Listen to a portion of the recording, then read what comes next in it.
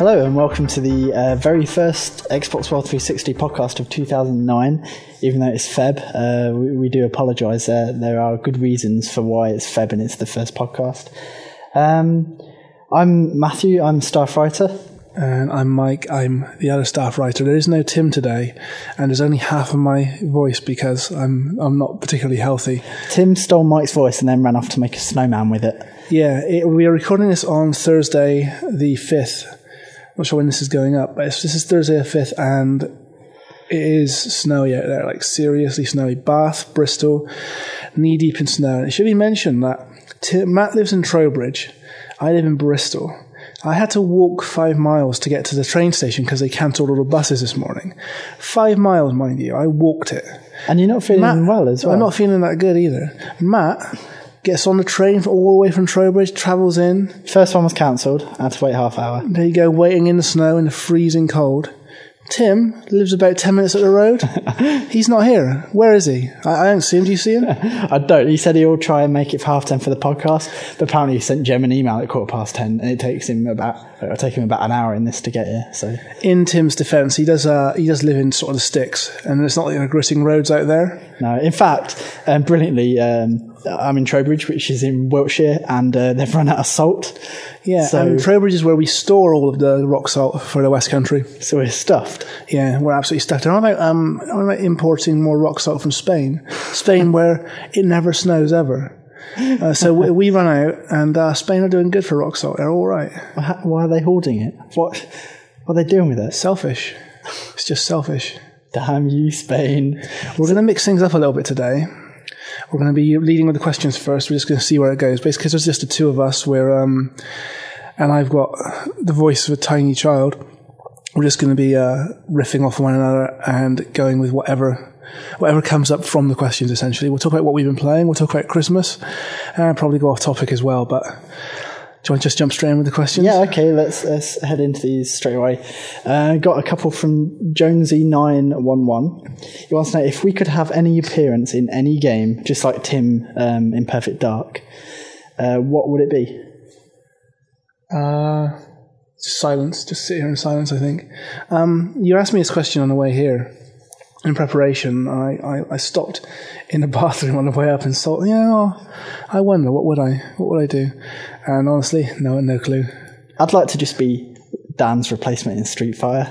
Yeah, I think Street Fighter would be like the one which would like leave you entrenched in his memories forever. I mean, really though, if we're going to be in a game like Tim was, it's not going to happen. But we won't be a lead character. Sadly, we're going to be some dude in the background, aren't we? Well, I would love to be in the old GoldenEye remake, which never ended up coming out. But we took a look at that a while ago, around this time last year, in fact.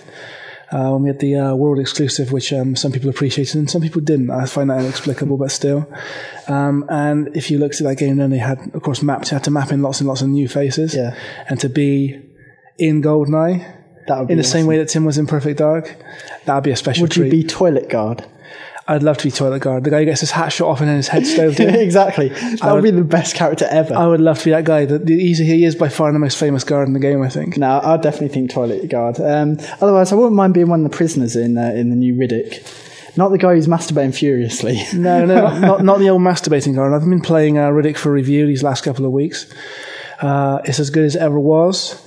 Dark Athena is, shall we say, good up to a point. I mean, very good up to a point.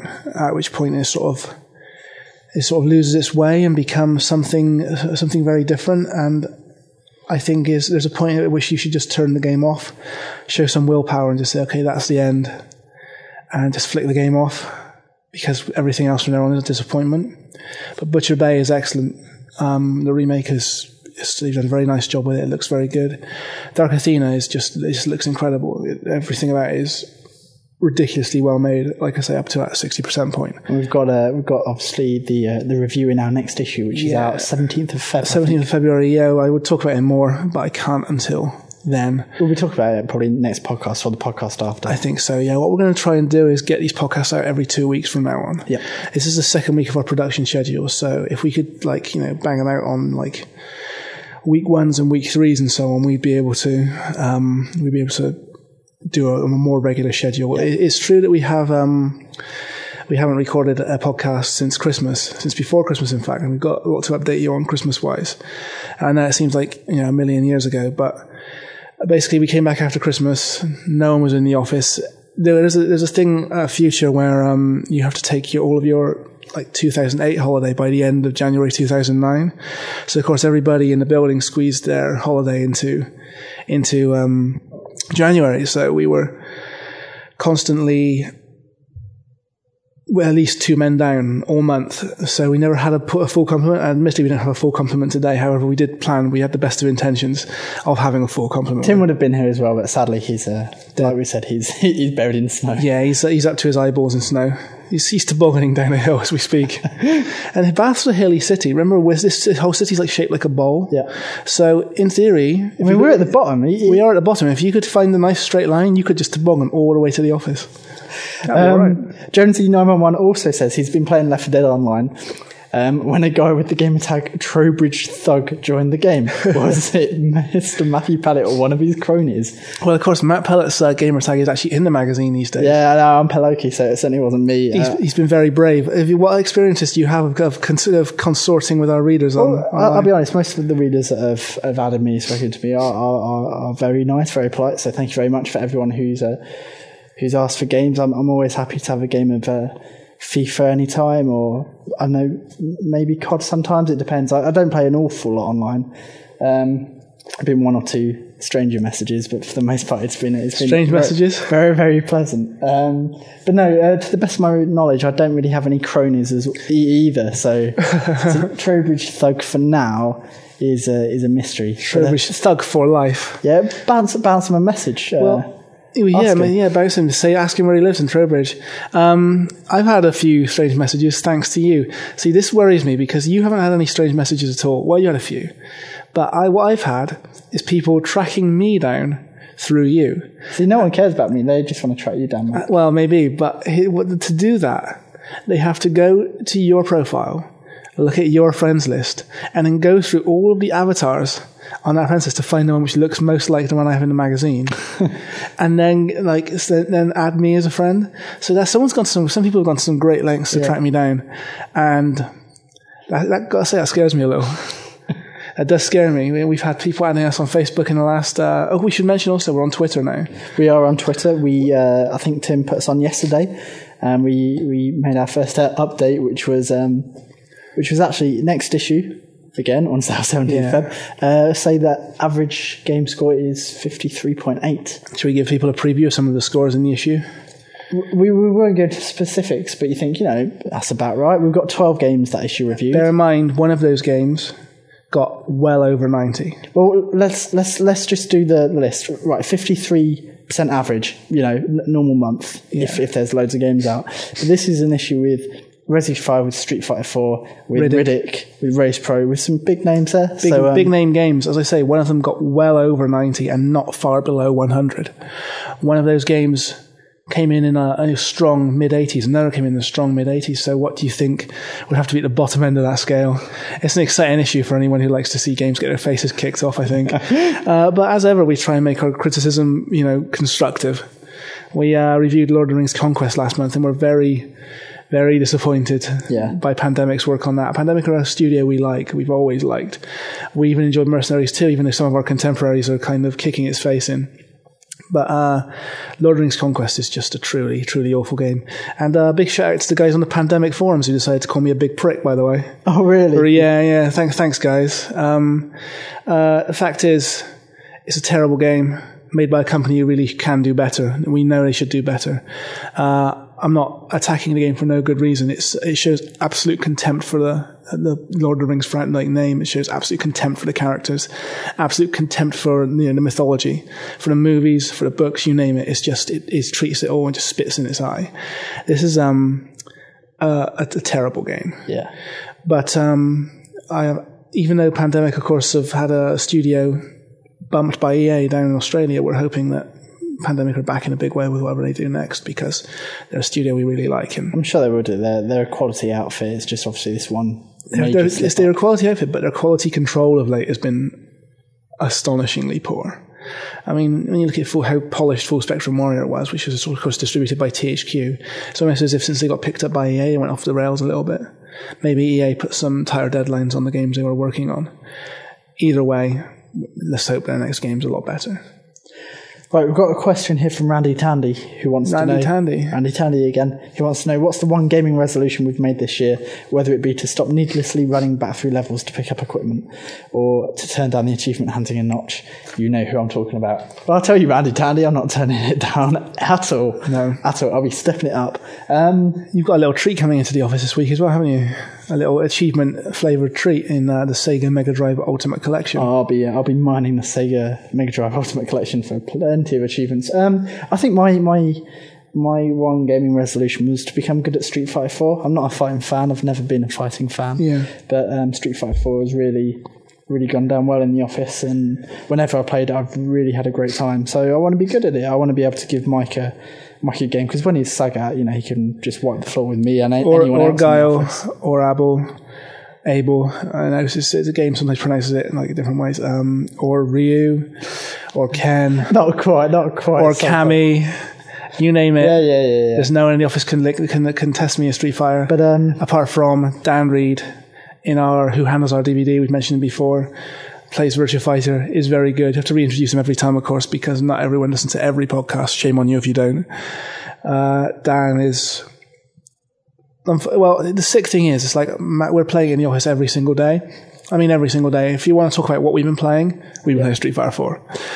And we've been playing it constantly every lunchtime, sometimes after works, playing it on the new Mad Cat sticks, the Tournament Edition sticks, which are excellent, by the way. Even the pads are very good. I mean, I know people kind of look at Mad Cats and go, "Oh dear, I don't trust those guys to make a good peripheral." But the pad is just like the old Japanese Saturn pad. It feels really good. The Tournament Edition stick is the best arcade stick ever made, and the Standard Edition stick they're doing is perhaps a little overpriced at $60, but if you can find it for like $45, $50, that's a good stick. And it's by far and away leagues ahead of the Hori stick that's on shelves at the moment. But we've been playing in the office, of course, and playing it constantly. And then Dan Reed comes around, who hasn't been playing it at all, except when he comes and plays us. And the first time he came down, I kicked his face off. And about a week later, he comes down and he's like, "Oh yeah, I've been reading about online. Yeah, I'm up for some games." Couldn't even touch him. Couldn't even get him off the machine. Winner stays on. Couldn't get him off the machine.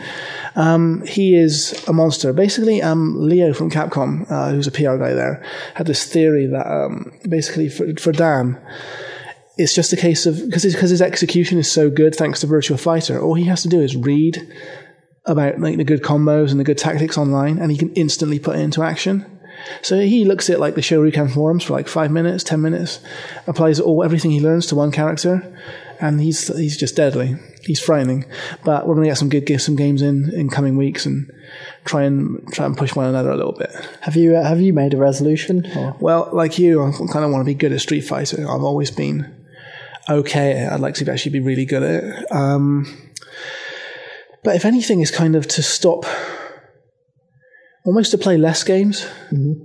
I've gotten so burned out on games. And it's interesting. We should actually we could talk about what it's like to review a game right now. I had a message on Facebook a little earlier in the week. Don't have me on Facebook, by the way, folks. Don't do it. But if any, I sent a little message on Facebook, and someone said, "Oh man, you guys have the best job. You get to sit around and play games all day." To be honest, dude, for me, it's been probably 2-3 weeks since I last played a game in the office, apart from Street Fighter at lunchtime and after work. And Riddick. Riddick is the last game I played. That's the crazy thing, and that was a good couple of weeks ago. And it's the same for most of us. It's not like you get to sit and play games. There's so much to do. Just general. We're constantly chasing up code. We're a man short at the moment. We're constantly chasing code. We're constantly liaising with PR. Constantly going on events and interviews and preview trips. There's a lot to do, and we have a fairly small team at the moment. So it's not like we get a lot of gaming done.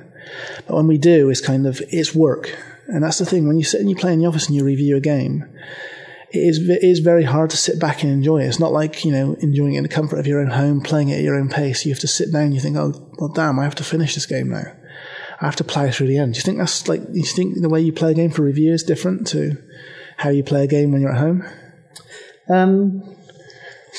Yeah, I do. I mean, wherever possible, I try. I mean, I've taken stuff home just to play at home and try and get the, the authentic experience in inverted commas. Like with Dead Space, I had a couple of days off, and rather than like wait and play in the office, I actually played at home, closed all the curtains, because that's what people are going to do when they buy a game. They're going to go home, they're going to turn the lights off, and they're going to play it. So I think it's good to get as close to that experience as possible.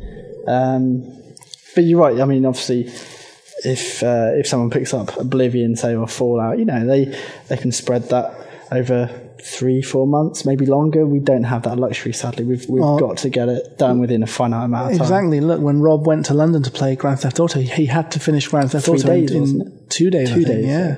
And with Fallout, he had to finish that in 3 days. He did both, but I mean, it was incredible that he did. They're both massive games. And it's really an unfair way to rate those games, and it's perhaps telling in the ultimate review that if you look back on it, in both of those games, you perhaps say there is maybe 1 or 2 things we'd like to reconsider. With hindsight, you'd like to reconsider.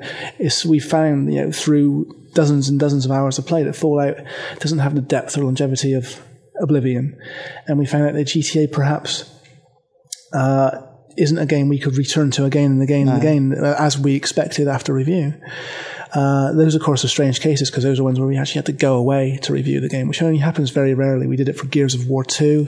Did it for Halo 3. Yes, Halo 3. Happens very rarely, but they do that when they want to protect their code, essentially. For example, when Matt was reviewing Resident Evil, there was a PR man from Capcom in the office with us, just sitting to make sure the code didn't leave the building, but not looking over Matt's shoulder. We insisted upon that. Yeah, no, we certainly wouldn't want to be monitored while we were reviewing a game. Because I mean, I don't know about you, Mike, but when I'm playing a game, I need to have a little outburst every now and then. If something frustrates me, I want to shout out, "Oh man, this is rubbish!" Yeah, I don't mean that the game is rubbish. Yeah, of I'm course. Just getting frustrated. And just because you're getting pissed off with the game doesn't mean it's a bad game. No, and you certainly don't want someone representing the game sitting right next to you. At that point, eject the disc and say, "Oh, we'll take this away from you. You're not allowed to review." Yeah, anymore. you don't want a guy sitting there like you're going, "Oh, god damn it, this is bullshit," and the guy sitting next to you goes, "Oh yeah, but you're doing so well. You're doing, oh Matt, you're the best player." I had this when I went to an event for a game which shall remain unnamed, but anyone who watches our DVDs will know that it's the event where I had to play the game squatting for about an hour.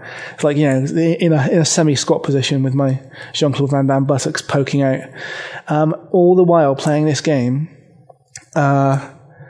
with a PR guy standing beside me going, "Oh man, you're so good at this. There's nothing worse than that. You're the best. Oh wow, you're doing so much better than everybody else. Wow, you're so good at this. Oh, that was a great shot. Great shot, Mike."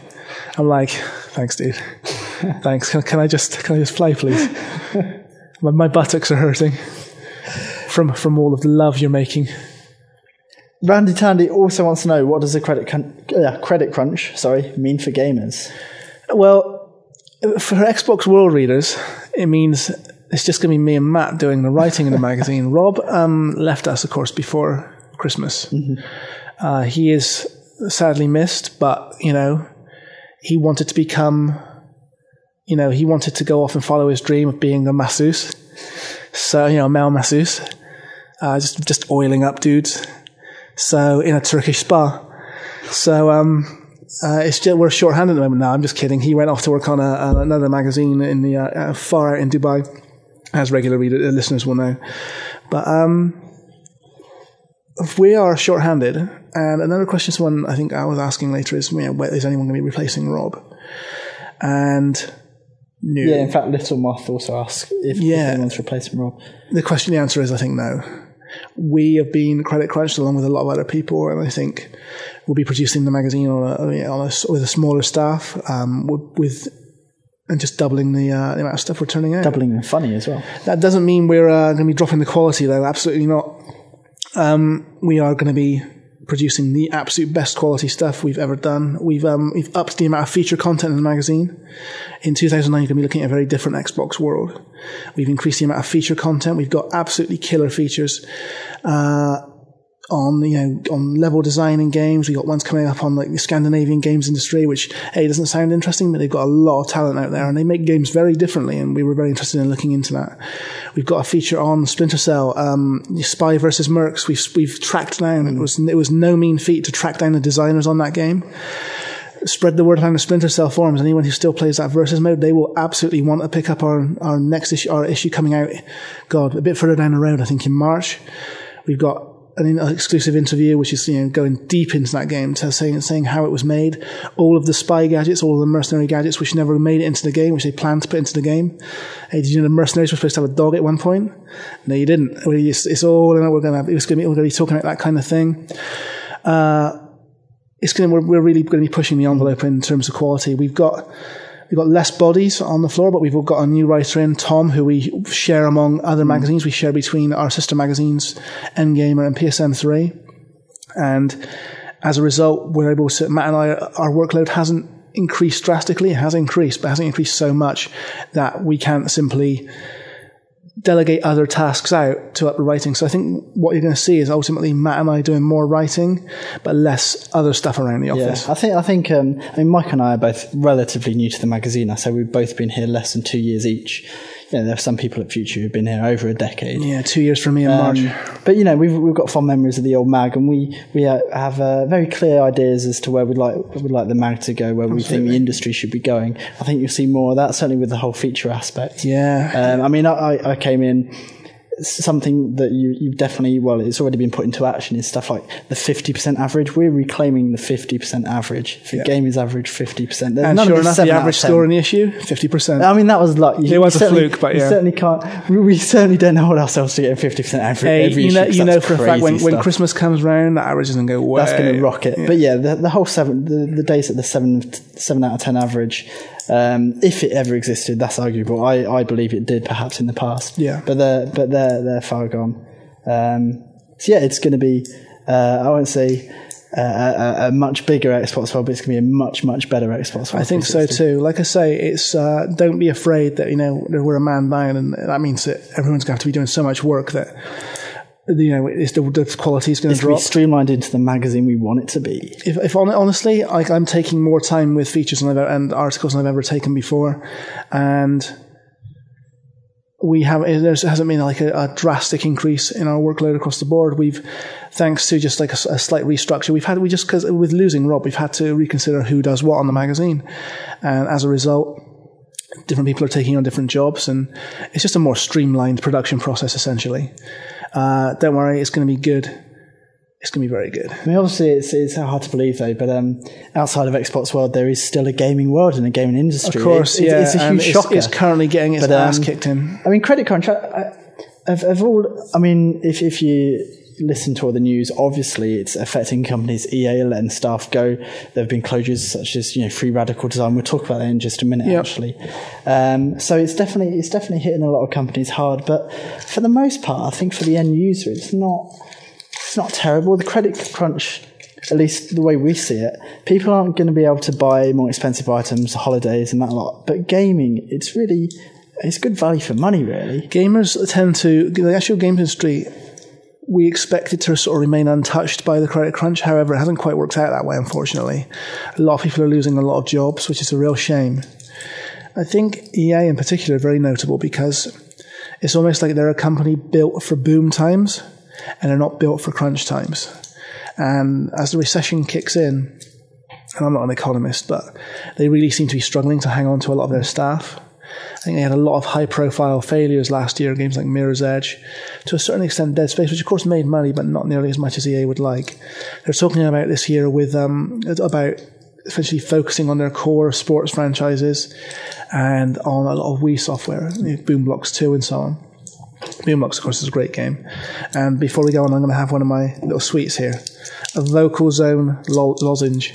Anything it doesn't taste good, I've got to tell you. Anything that's this colour has got to be good for you, though. I'm of the old school, I figure if you have an ailment, any kind of illness, you got to go ask your nan what to do about it. You got to go talk to your nan, talk to your gran, and say, "Nan, what did you take for that when you were little?" And she'll recommend like a medicine or a sweet or something that's so vile You can barely stomach it. She'll be like, "Oh, what's that? You've got constipation? Oh, well, you have to rub a squirrel on your ass and then eat a lump of coal." And you'll be like, "That's insane, man." But guess what? It'll work, maybe. And anyway, in this case, I was recommended Vocal Zone lozenges, which are basically a little black, like Smartie of pure menthol. Forget those bean boozlers. This is worse. This is way worse. This is some strong shit. But so I'm just going to pop one of these because my voice is failing me. Fair enough, Mike. Yeah, it's a scary time to be working in any industry right now. I think any industry which is affected by depression and boom bust, which of course they all are, but in particular games industry, I think in terms of content, I don't think we're going to see, for example, Halo ODST this year selling markedly less than Halo 3 because there's a recession on. Like you say, games are great value for money. People might go to restaurants less, they might go to the cinema less, but I think people will keep buying games. You buy one game and you're going to be looking at 10, 20, 30 hours of play, just of fun. That's not a bad ask. That's for a game when you're paying £1 an hour for your fun. It's not a bad deal. But my heart does go out to all the people who've lost jobs so far. I mean, we got a lot of high-profile redundancies at the moment. Black Box was a real EA shock. Black Box were a real shock. I mean, that's the guys who do Skate. A lot of those guys were let go. We've had Pandemic in Australia. Their stuff was cancelled. We've had Free Radical, of course, were the most high-profile first one to go. Yeah. But now they've been bought out by Crytek. Yep. Well, I'm going to be Crytek UK, which is interesting. I mean, they've got a lot of talent there. And honestly, the UK games industry is something we should be very, very proud of.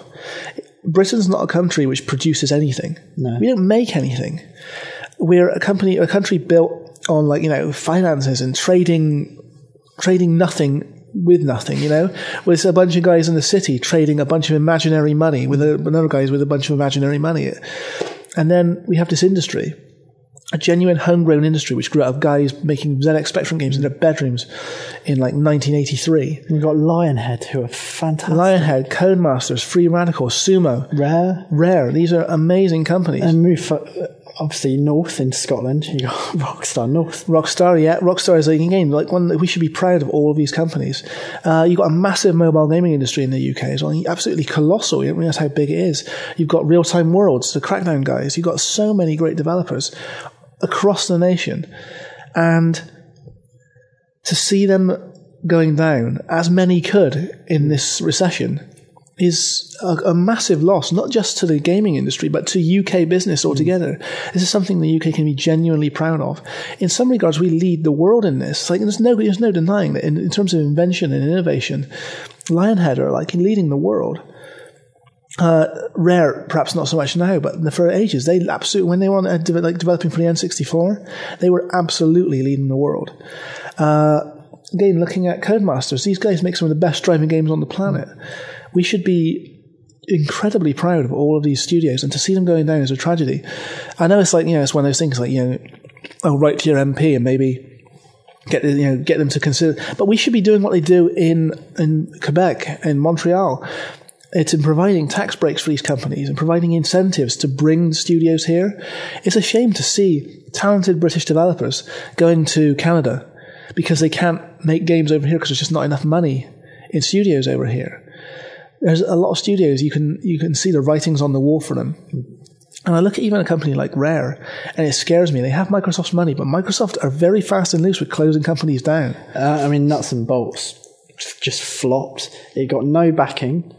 Hardly any released minutes after Gears of War 2. And it was it something like 140,000 copies it sold in America. That's astonishing. That's just nothing. I mean, for a game which took 2 years to develop, it's and a great game as well. Absolutely unbelievable game. And to see companies like this struggling, it's just terrifying. I don't want to see Rare go the way of Ensemble. I don't want to see the small independent studios like Sumo and so on have to let staff go, and nobody does. I think for the end user, as you say, you're going to struggle to notice the impact of this. Certainly in the short term, anyway. Maybe if there are more closures. If the recession goes on for 3 or 4 years, then yeah, If it goes on to the end of the year, then probably not. Like I say, the games industry is built for boom times, because the more guys you have on games, the faster you can turn them around. What you might see is like slower turnarounds as people let staff go. But more importantly, I think the people who are really going to feel this are the people actually making the games. And when you got like Crystal Dynamics, who turn out a great game like Tomb Raider Underworld, then having to just dump a bunch of staff the minute the game hits the shelves, that's just a real shame, man. It's like these people should be rewarded for their work, not kicked out on the street. There's a massive talent pool all sitting at home twiddling their thumbs right now. That's a big loss to the industry. We've got one last question, which is from You Guys Rock 7, who wants to know whether Mass Effect 2 has the potential to be the greatest game of our generation. He thinks so. Obviously, Mass Effect 2, we all knew it was coming, but it's recently been confirmed, because Mass Effect didn't do brilliantly. It wouldn't have been a huge shock, I don't think, if they just canned the trilogy. I would say, I mean, technically, obviously, any game has the potential. Yeah. Mass Effect 2 more than many, because it's got BioWare behind it, a great developer. But if the first one's anything to go by, while a very good game, I'm sure it will be one of the better games of the year. I'm not convinced it's going to be game of the generation. I think it's got too much ground to make up on the first. Yeah, the first made so many mistakes. I mean, there's just a litany of errors. What I would consider design mistakes, just straight up mistakes. Can they fix all of those in the sequel? Yeah, because they were all small mistakes. They're all very small things. Like, the difference between Paragon and Renegade and so on in the first game. It was very much they talked about how, you could be morally ambiguous in the game, but no, you really couldn't. I think the only ambiguous things were you understanding what you're choosing. Like, there was no real clear divide in many of the conversations. Well, it was always like, the Paragon choice was at the top and the Renegade choice was at the bottom, so you could just like hold and stick in that direction, just keep on hammering the A button. I think it was Paragon at the top, Renegade at the bottom. Might be the other way around. It's been a while since I played it, but also it's like the world itself was very limited. If you followed the story along, it was a good story, and the shooting was actually kind of good. The combat I thought was quite good, but it needed more stuff off the beaten track, There needed to be more things. I wanted to be Captain Kirk, exploring these worlds and going, finding really cool things. And often you wouldn't. Often you just plonk yourself down in the middle of a desert and drive around and a bit, run over some people, go to an identikit kind of bunker, walk in, shoot some more people, then leave. It needed to be like, in the same way it's like of Oblivion, it's like it's Void Discovery. You come across something in Oblivion, you're like, oh my God, let's have a look in there. Let's see what's in there. And it should have been like that with Mass Effect. I should have felt like, Captain Kirk charting strange new worlds and going boldly where no man's gone before. Note that I said going boldly, not boldly going, because I know grammar. You know grammar. I don't split infinitives. It should be so much more than the first Mass Effect. And I wonder if it was a time limitation, which meant that they couldn't put more into the game, or if it was a disk space limitation. I think the thing that's playing in their favour is that everything you've said, it's been said by many other people as well. And they should have taken it all on board. Like when they approached the sequel, they should realise this. I mean, it didn't get 10s across the board. It got a lot any of high complaints scores, we have to make have been made 100 times before. That's the thing. I mean, everyone was expecting so much, and it delivered in so many ways. I mean, it's by far one of the best looking games of the generation. But like I say, it could be so much more if they just open that world up and give you so much more to discover and explore yourself, rather than just holding your hand and taking you along this story. So that's all the questions done with. What have you been playing recently? What I've been playing since Christmas. We've got a month and a bit to play with here. God, that's a lot. Well, let me think. What did I play at Christmas time? Not a lot. I saw my girlfriend as promised before Christmas. Went to spend it with her family, who I got to say do Christmas a little different to us. We at my end of the things, we sort of Christmas is a very chaotic kind of thing. It's like we're rushing here, we're rushing there, going over here, going over there, like visiting someone. It's like crashing out at home, getting drunk. There, Christmas was much more organised. So it's kind of a subdued Christmas, but it was a nice Christmas, and her family likes a bit of Mikey Mike, so I've made friends at Christmas time. But yeah, God, I didn't do a lot of gaming actually over Christmas. Did you? No. I'm sure we did. There was a bit of achievement hunting going on. I think one of the big games that we've been playing was Fear 2, which is obviously the cover game, the issue that's right out now. There still aren't that many reviews, I don't think, of Fear 2. No, we had the world exclusive review, so we gave it 84%. Yeah, we really, really like the game. The demo's out now, so if you haven't tried it, please go and try it after you listen to the podcast, of course. I would really like to champion Fear 2. I think it's a great game. When we were playing it in the office, it was mid-December actually when we finished it. We obviously had a few people coming over, looking over our shoulders. The guys from PC Gamer came over and they weren't as fond of it. I think it's very telling that it's a game designed for console primarily. They came over, they're like, oh, where's the Kung Fu stuff? It's like, well, it's not in it anymore.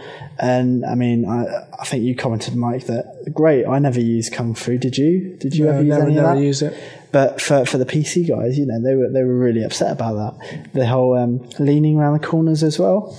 I mean, I wasn't bothered that much. Yeah, when I play PC games, I'll lean quite a lot. But when I'm playing it's not really a console shooters, I very rarely lean. So again, that was something that certainly didn't bother us, but I don't think it played too well to the PC crowd. Yeah. So I think for us, I mean, Fear 2 is a perfect sequel. It takes the good things from the first game.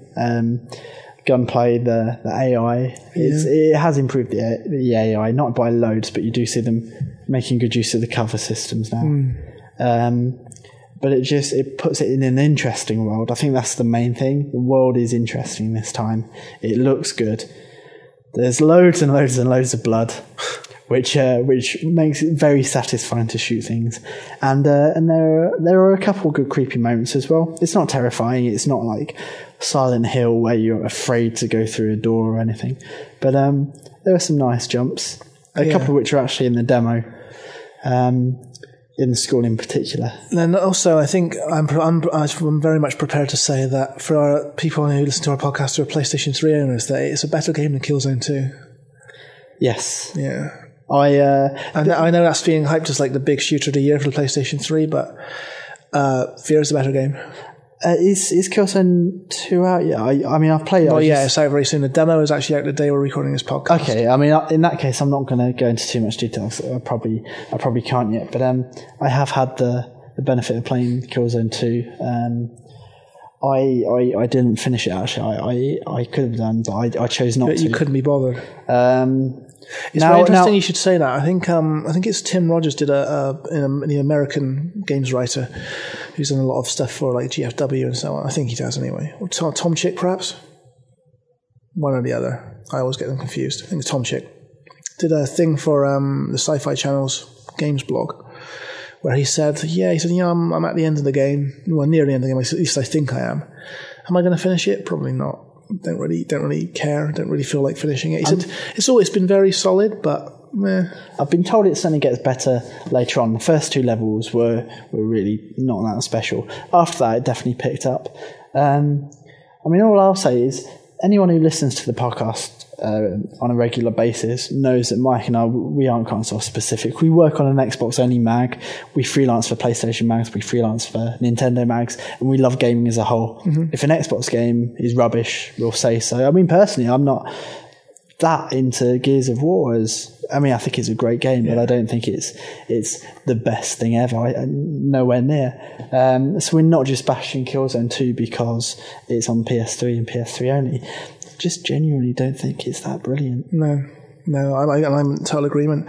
I think the cover system, I might be in the minority here, but I think the whole lock to cover in the first person just really doesn't work. Yeah. Or you have to completely retrain yourself how to play it. Works really good in Rainbow Six, where it switch to third person every time you lock to cover. That was great.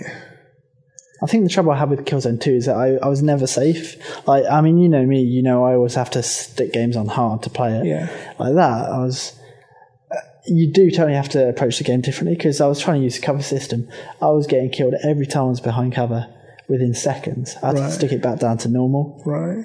So, see, my problem with the game is the world itself. It's like I don't understand why game designers would make worlds I don't want to be in. In our upcoming issue, we have a feature on some of the best worlds in games. It's essentially a feature about game design, dressed up as like a travel guide. Essentially, it's like these are places you can go. These are absolutely places you can go. You go to like the world of Far Cry 2, and let's make no mistake, Far Cry 2 is a game with problems, and we've discussed them at length on this podcast before. Dozens upon dozens of problems, but I just love being in that world. And Gears of War, again, is a world I love being in. It looks so rich, it looks so interesting. There's things collapsing everywhere. It's this world which was beautiful once has just been driven into ruins and so on. And it looks great. And even Halo, so bright and so colourful. These are places you want to go. And I look at Killzone, and it's like they've invested millions into building this sci-fi world. It looks like Trowbridge, or Melksham, or any other small town around here. It could be anywhere. It just looks like any other concrete town. It could just be absolutely anywhere. And why would you invest so much money and so much technology into making a world that's so utterly ordinary? Why would you not want to stamp your own vision on it? Why would you not want to really create something and really do something beautiful and different? Not even beautiful. I mean, Gears of War isn't beautiful, but it has its look. It's identifiable, and like I'm prepared to say, without a doubt, that Killzone 2 is one of the best looking games easily on the PS3, ahead of even like Metal Gear Solid 4. But the actual world it's in, gone now. It's a good one I don't want to spend any time in. Again, conversely, Metal Gear Solid 4 was full of places I wanted to be. I mean, it's I think for the pair of us in particular, it's such an important part of the game, the world you're in. Yeah. Like we were saying, I came into the office this morning and said to Mike about Far Cry 2. I've been playing it over the past week or so. I haven't really got into it before Christmas. But I've got into it now, and I absolutely love that game. And like yourself, I agree it's got its problems, but just being in, that jungle environment. I'm not even like that far in, so I haven't got to the second territory yet. Is there a southern territory? Yeah, there's a southern territory, yeah. Haven't even How you get there is really good as well. Well, I've thankfully got that to come, but even just navigating that world is just fantastic. Yeah. That in itself is just a pleasure. Yeah. When doing the bits in between your tasks is fun, you know that the game's done a lot of things right. Yeah.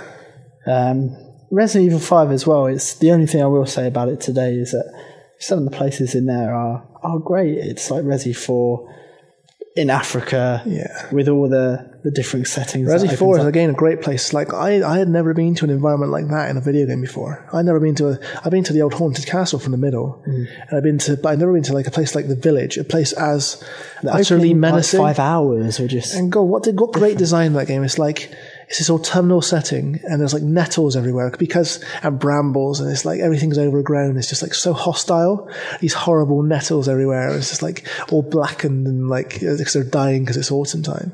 Like just a truly unpleasant place to be, but still a world you want to explore because you want to see the depths of it. You want to see the layers, and when you peel back the layers of Killzone 2, all you find is more and more grey concrete, which again just looks like.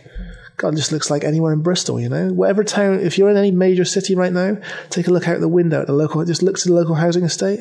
That's what Killzone 2 looks like. Come on, man, you can do better than that. You've been given like $1 billion by Sony. Do better. I'll tell you, one world that surely will not disappoint is going to be Assassin's Creed 2, which has obviously been announced now officially. Yeah. By Ubisoft, along with Grawl and Rainbow Six. Yeah, which is brilliant. Obviously, it's massively exciting. Because of the snow, I was forced to take a day off on Tuesday.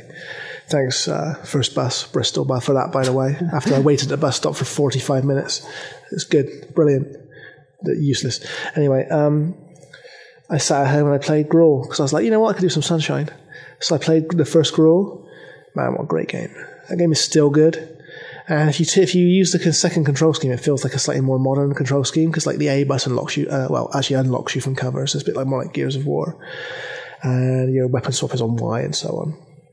And I was sitting there playing that. I played pretty much to the end of the game. I skipped the night mission levels because they were terrible. I also skip that level where you always hit a bug, the rooftop level, where you're going across the rooftops and you get to a point where it says, oh, you're leaving the map, but there's actually no way forward. I can't actually remember that. Yeah, that bug hits me almost every time. So I got to that point and I was like, oh, well, I guess I'm not going to get in a helicopter again. God, what a great game. I remember what was most interesting for me is I remember the first time I played it, and I remember looking at a game and I was thinking, oh, damn, games are not, this is the best looking shit I've ever seen. This is just mind-blowingly good looking. I think, if I remember it correctly, I think Ghost Recon has, Advanced Warfighter obviously, has one of my all-time favourite 360 gaming moments. And that's when, it's been a couple of years, so I'm sorry if I'm wrong, but don't you get to a town square and you're looking around and suddenly the building in front of you just explodes. Yeah, you're walking towards it because you've got to go and secure VIP 2. Yeah. Or possibly VIP 1, which is like either the Mexican president or the US president. Honestly, I wasn't paying much attention. I was walking towards it and it just explodes, just goes up. You're like, oh no. And then you have a siege where they send units after units after units at you, loads of guys. The music starts playing this like really mournful tune because you have no hope. You cannot win. And they're like, communications blackout as well. You're completely blind in the field. You're just like shooting these guys and they just keep on coming. Then a tank rolls up and an armored personnel carrier and you're like, oh, Jesus.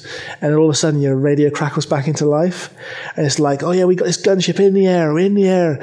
You call a shot, we'll take it. And it's like, you're like, oh, all of a sudden all those guys who had you completely suppressed, completely pinned down, just getting minced, just getting torn to pieces by rockets and machine guns. What a great 360 moment that was. What a great moment, one of the best moments in 360 gaming.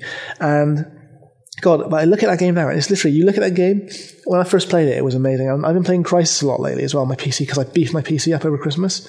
So I've been doing a lot of PC gaming. I'll talk about that in a minute.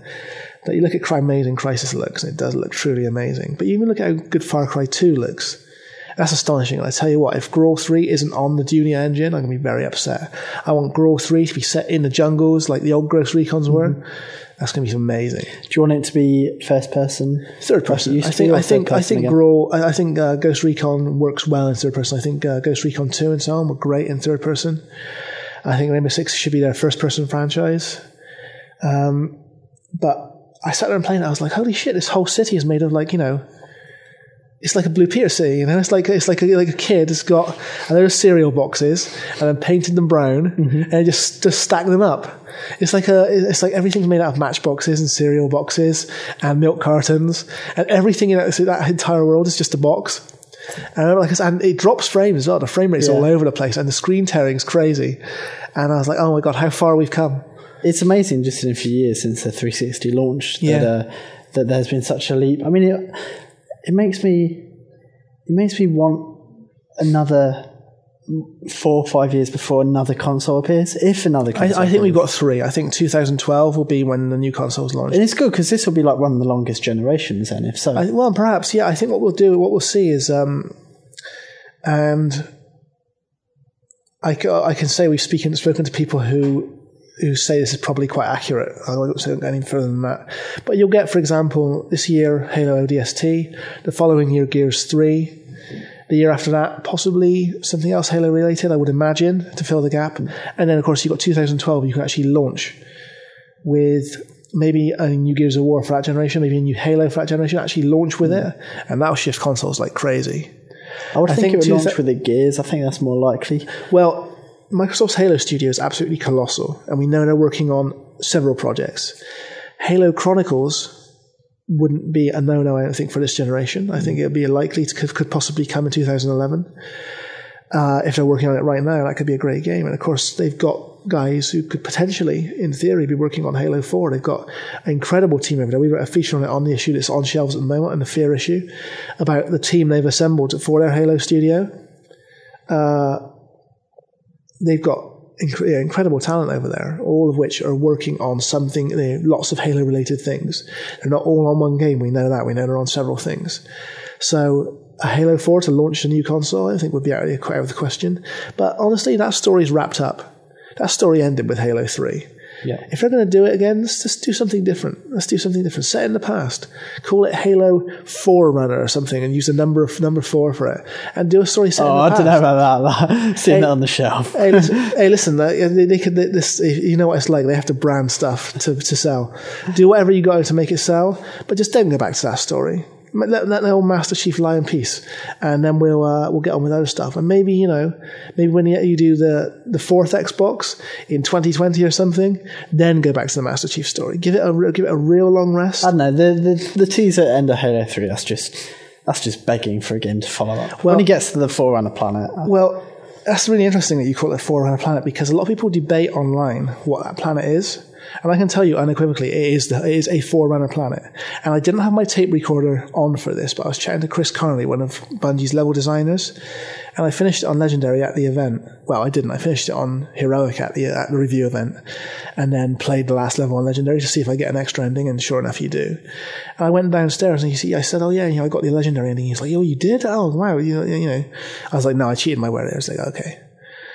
And I said to him, "So what's the deal with that planet?" He was like, "Oh yeah, he said, we kind of don't want to go into too much detail on that, but he said the idea is it's a Forerunner planet. It's like, it's if we might one day want to do something with that, but I'm not sure. But the idea is it leaves it open. That is a Forerunner planet, and the idea is Master Chief isn't like all the way out at the edge of the galaxy anymore, because he made it a bit like into the portal, at least partially, but he is definitely lost in space, and he's drifting towards this Forerunner planet. It is definitely, I wish I had my tape recorder recording while I did it so I could make it fully quotable, but no, it is a Forerunner planet.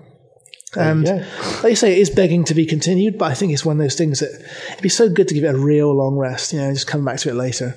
Give it a Star Wars style break, except of course, when it comes back, let's hope it's a little bit better than The Phantom Menace. Episode 1. God damn, what a terrible movie. That was on over Christmas, I think, as well. I watched Ghostbusters on Christmas Day. That was a strong Christmas day, let me tell you. Any Christmas with Ghostbusters is great. Ghostbusters game, we've seen a bit more of it. Yeah, I got to see it at Atari's event in December. Looks really, really promising. Yeah, I have my concerns. The guys sort of float around a little bit. I think they need to be a bit heavier, a little bit more lumbering, a little bit weightier. I think the actual effects, the proton packs and everything are just absolutely incredible. It's brilliant. I think the actual way you trap ghosts as well is just like the movies. The dialogue's a little bit phoned in. The dialogue's a little bit weak, I've got to say. That's something Jem commented as well. Jem is obviously our production editor, probably the biggest Ghostbusters fan that ever lived. He is Ghostbusters fanboy number one, for sure. But again, at the event, the guy said something quite interesting, and God, again, it was probably my tape recorder was on, so it's fully on the record. And he mentioned that they're hoping to have it out for summer, which of course has been confirmed now, alongside the release of the 20th anniversary DVD. It's been 20 years since Ghostbusters came out. I can't believe it. God, is it 20th or 25th? I can't remember. 25. 25, yeah, 25 years. People who were born in 1991 are adults now. That's unacceptable. That is unacceptable. If you were born in 1991, you are still at school, as far as I'm concerned. You are still a small child. I really do struggle with this. Anyway, like I said, we want to have it out in time for the 25th anniversary DVD, and hopefully the announcement of the third film. Like, whoa, stop the press. Hang on a second. Announcement of the third film is like, yeah, we want to, he said, I'm not sure if that's been made official yet, but I know that talks are ongoing.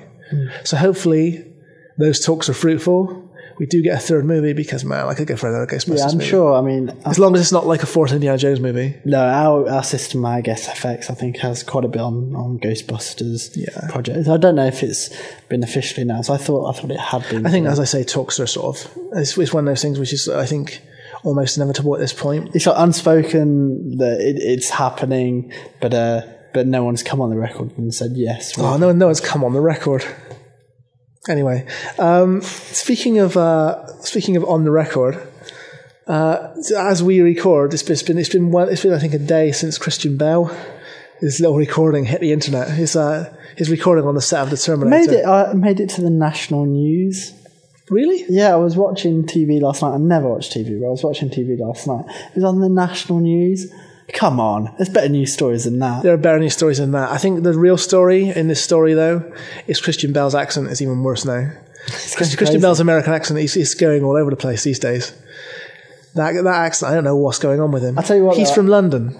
I'd urge listeners to, if you haven't already checked it out, to check out the Christian Bale rant. Check out the remix version. Yeah, there's loads there's loads of great tunes. And then you know exactly what it's like when Mike gets angry in the office. Oh, okay. Well, actually, I was going to say, honestly, I'm giving Christian Bale the benefit of the doubt on this one.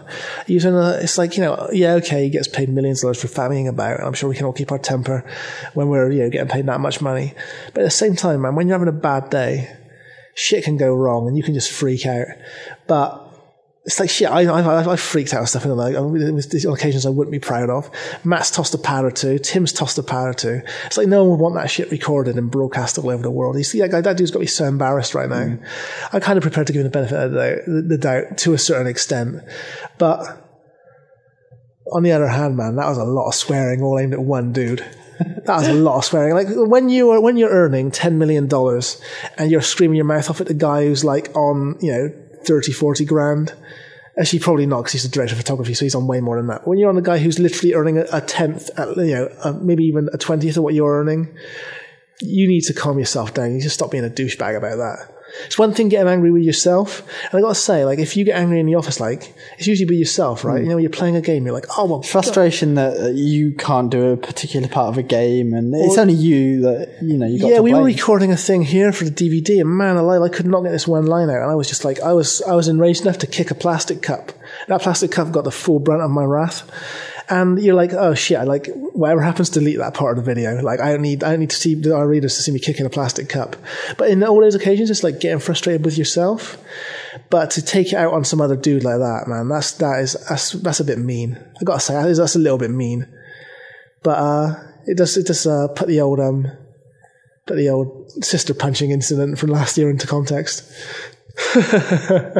Matt's going to chop that bit out. No, okay, Christian Bale didn't punch anyone. He is a fine actor, one of the finest actors of his generation. That accent, though, he's got to lose that accent, man. I'll tell you that what, American accent.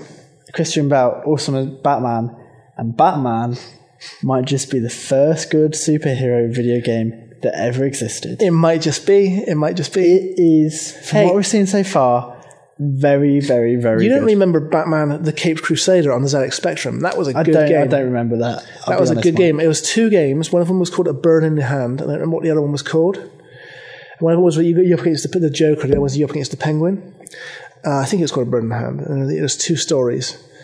And they were both really, really good, like adventure games. Really, really good. And that came out in about 1988, I think. So, 21 years since we've had a decent Batman game. I did like the Lego Batman game. I thought it was absolutely... Kind of doesn't count, But no, I don't think it counts. Because that's more a Lego game with the Batman theme.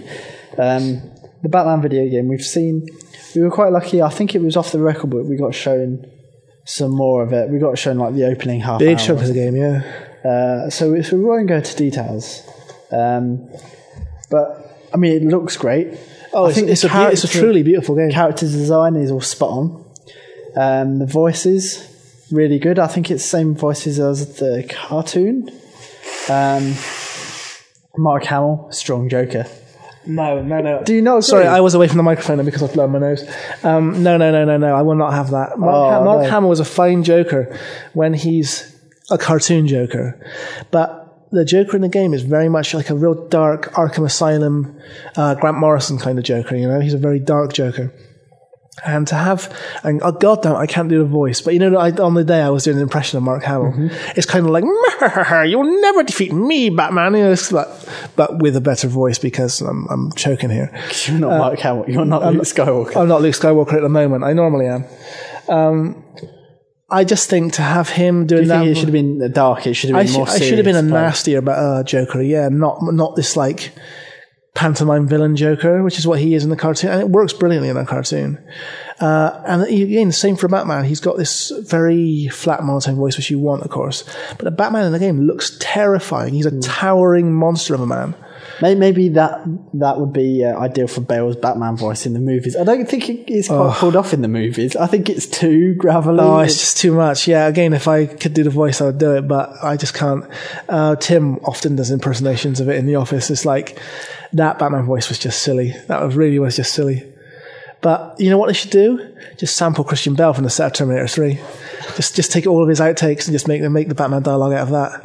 But we did, so we saw the opening of Arkham Asylum. We also saw some of the action. Yeah, some of the stealth later in the game. Some of the, there's also the investigation stages as well, where he's getting out his magnifying glass. I'm not entirely sold on those. They're saying like, oh yeah, Batman's a detective too. And I was like, for ages I've been like, you know what, Batman is a detective. It should be like reflected in the games. But they're talking about how in this new one it's kind of like, okay, you'll follow the clues to your destination. And honestly, it's not really much different to finding waypoints on a map. It's no different to finding waypoints. It's just you're just following breadcrumbs, but like you have to find the breadcrumb in the first place. Yeah. So it'll be like, a woman will open a safe, for instance. You'll check the security cameras and see that she opened the safe door. So you'll put on your detection stuff and then you'll find her fingerprints on the safe door. And then you can use her fingerprints to track where she's been and follow the path. But she's followed a very, very linear path and touched like every door frame on the way. So you're basically just moving from door to door. I mean, the way it's just like you say. At least it's integrated into the Batman. But I like how, I mean, it doesn't distract you know? too much from like your fighting and everything, because the last thing you want to do is get out all your kit, start brushing for prints and stuff, dusting down, and have some goon come and clonk you on the back of the head. Yeah, true enough. Crap, man. True enough. So it's quite nice. It's just this simple thing. It's not as in depth as say Condemned 2, where what I always wanted they never delivered on it for Condemned 2 was like, I wanted this moment. I wanted the moment where you're at like this crime scene. Mm-hmm. The police are on their way. Because you're not affiliated with the police at that point. And you've got a countdown on your screen, this timer saying the police are going to be here in 6 minutes. You have got 6 minutes to fully investigate this crime scene. You've got all the tools in your bag at your disposal, and you need to assemble those clues to work out what's going on. And you only got 6 minutes. And so you're investigating, you're dusting for prints, you're taking photographs, you're doing all this stuff.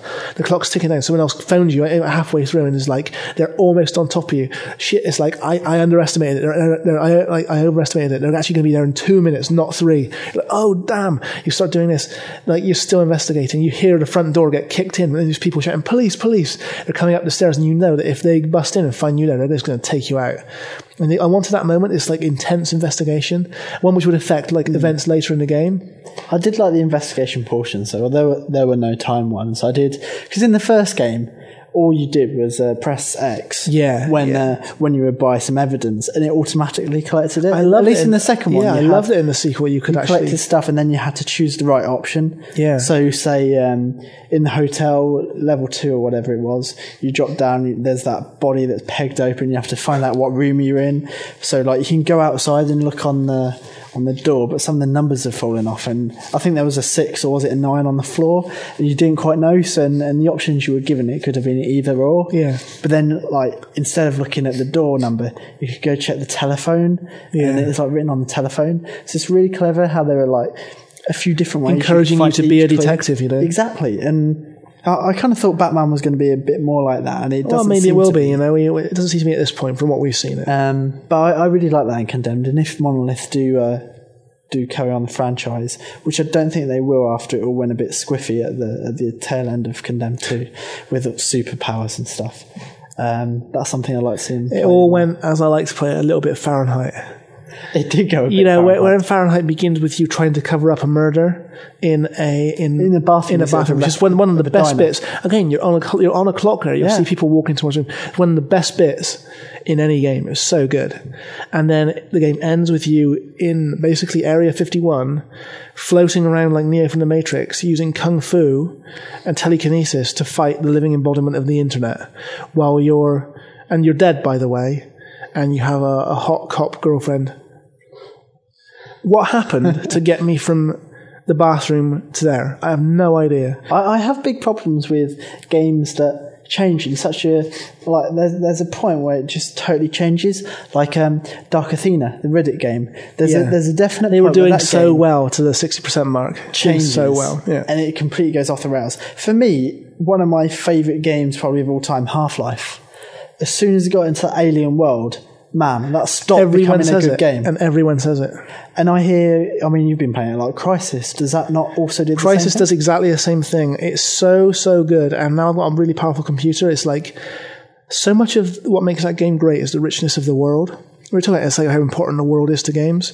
Well, the higher you can tweak those graphics sliders on that game, the more interesting that world becomes. And I've got it pretty much almost maxed out on some settings, and I've got it high on some settings and highest on a few others, and it's running at a rock solid 30 frames. So I'm happy with that, and it looks amazing.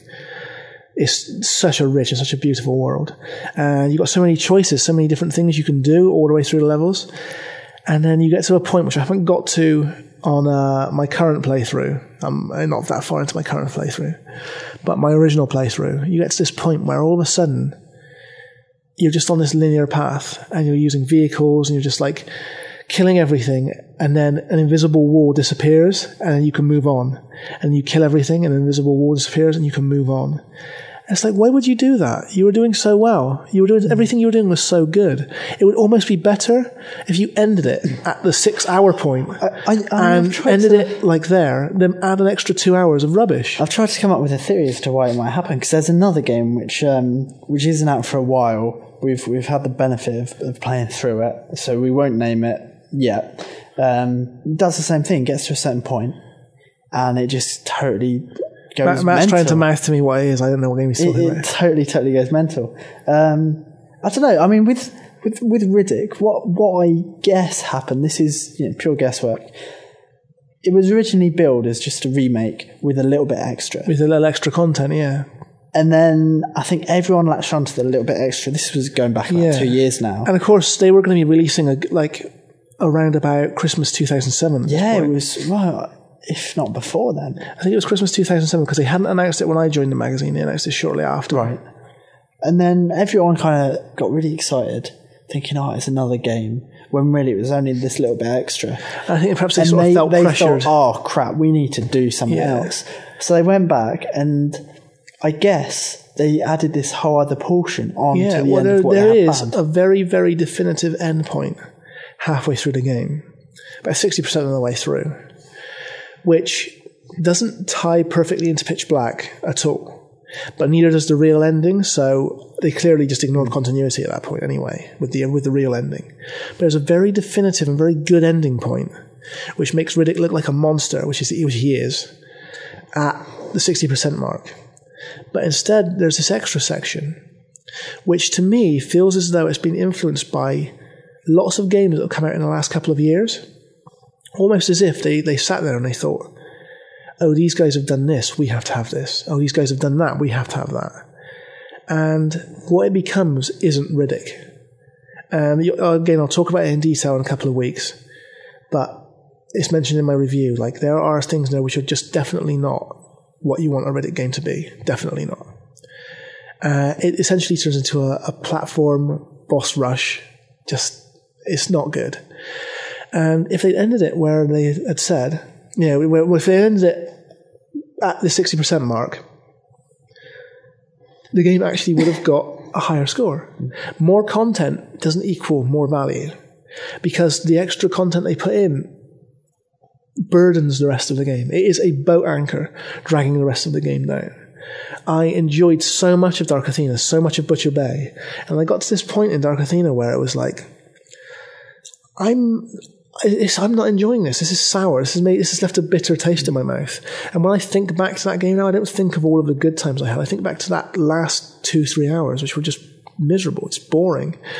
And Crysis is the same. When I play Crysis, I don't think, oh wow, this amazing world, all the choices I got to make, all the options I had. I think, God, those last couple of hours really sucked.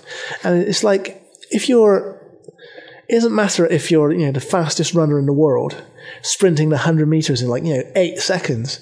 If you trip and fall on your face when you go over that line, if you're the greatest gymnast in the world and you jump in the air 300 feet, 20 backflips, 20 twists, you land square on your face, bust your nose in, no matter how good you did on the way up, still get 0 points. The fact is, you land on your face at the end. It's not good. It wasn't a good jump. If you're a trapeze artist, oh shit, it's I can do all these flips, I can do all these jumps, I can do all these twists, but oh shit, I dropped my partner and she's dead. Because I dropped my partner and she fell 30 feet onto the ground and now she's busted her leg up. Well, guess what? You don't get any points for your great performance beforehand. I think there's never a good time for a game to turn bad or to have a bit of a wobble. No. When it's at the end, I think that's worst of all. Like if it's at the start, then there's a danger of a gamer not being engaged enough to carry on playing, and that's a real problem. They need to come out of the blocks with something impressive. Yeah. Usually what you find is many games open with their or it certainly used to be the case, they'll open with their strongest level, because that's the level everyone will see. They'll demo very early on, they'll want to show off. Well, probably the first one just beyond any tutorial level, I would say. But it seems to be like games always finish on their weakest point. Yeah. Which people who finish the games will always look back. Movies are exactly the opposite. You always you open on something big and you end on something bigger. Exactly. Games need to be peaks and troughs. That's what Butcher's Bay did perfectly. The endings of that game was one of the best game endings ever. I won't spoil it because a lot of people might be playing it, but I think, the game came out in 2004. The statute of limitations, I think, is over on that game by now. But the ending, essentially, which I won't spoil, is a complete reversal of everything you've been doing throughout the game, but feels totally perfect in the game. It's like, finally, these guys are going to eat a dick, Well, I thought, up to, like you're saying, more isn't necessarily better value for money. More isn't always more, With Prince of Persia, the new Prince of Persia, I won't explain the ending. Oh my God, that is possibly the worst game ending. It got to a bit where it was a brilliant ending. Yeah. I was like, that is genius. I actually thought this game has not tricked me, but it's deceived me. I didn't see it coming. I thought that was brilliant. Yeah. And then it just went on for another 15 minutes, and it just spoilt it all. And then it says to be continued, and we've got DLC, which is going to then give us another ending, which I'm sure will run into a sequel. But imagine don't mess up the ending of all the things. Prince of Persia is a truly, truly shocking ending. I mean, one of the worst endings I've ever seen to a game, and not even just in terms of gameplay, but it makes you think, why did I sit here and do all of this? Why have I been bothering? Why have I bothered all along? Now, Far Cry 2's got a terrible ending, by the way. Oh, but the getting there is great. But there's no actual real end sequence. It just sort of it's over. But trust me, the getting there is worth it. It's not like Prince of Persia where you get to the end and you're like, you know what? Why did I even sit through this game if that's the ending? Why did I even do it? Why did I bother? I mean, when it's done right, it just makes the game perfect. Like Shadow of the Colossus, I think. Yeah, the ending, even Ico, but I think Shadow of the Colossus resonates more. Yeah. The ending to that is superb. And it's such an important part of that. If you're playing a game for, 10, 20 hours, longer in some cases, Fallout 3, you can spend forever. Well, not quite, but the last thing you want is to finish it on a downer. Yeah. Because it just spoils the whole thing. Like obviously with Riddick, by the end you just look back and you just see the last couple of hours. Yeah, I think the trick is just to have the confidence to be short. Just have the confidence to make your game short. And people aren't going to hold it against you if it's really good. Look at Portal. Look at Call of Duty 4. Call of Duty 4 is like a 5-hour game. Just Halo 3 is a short game as well, but it's full of all these amazing high points, amazing peaks, amazing troughs. Everything is like. It's always up and down. There's always something happening. Gears 2, if anything, for being longer than Gears 1, isn't so good. It just feels like there's more padding. There's more extra stuff which you didn't need. Well, I'll tell you what I also want. Every major game, after the credits, should have a little Easter egg. Like Metal Gear. You remember when you finished Metal Gear Solid, and you sit through it, either you got the Oscar ending or you got the Merrill ending, and then credits roll, credits go on for friggin' ever. Yeah, because it's on a Kojima and on game. and on.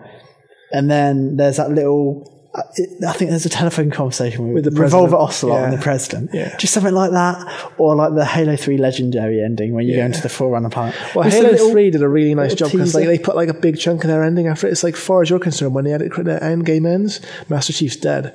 As far as you're concerned, it's over. And then at the end of the credits, they cut to him floating around space in half a ship. You're like, oh shit, that is a good ending. That's actually quite nice. That's very nicely handled.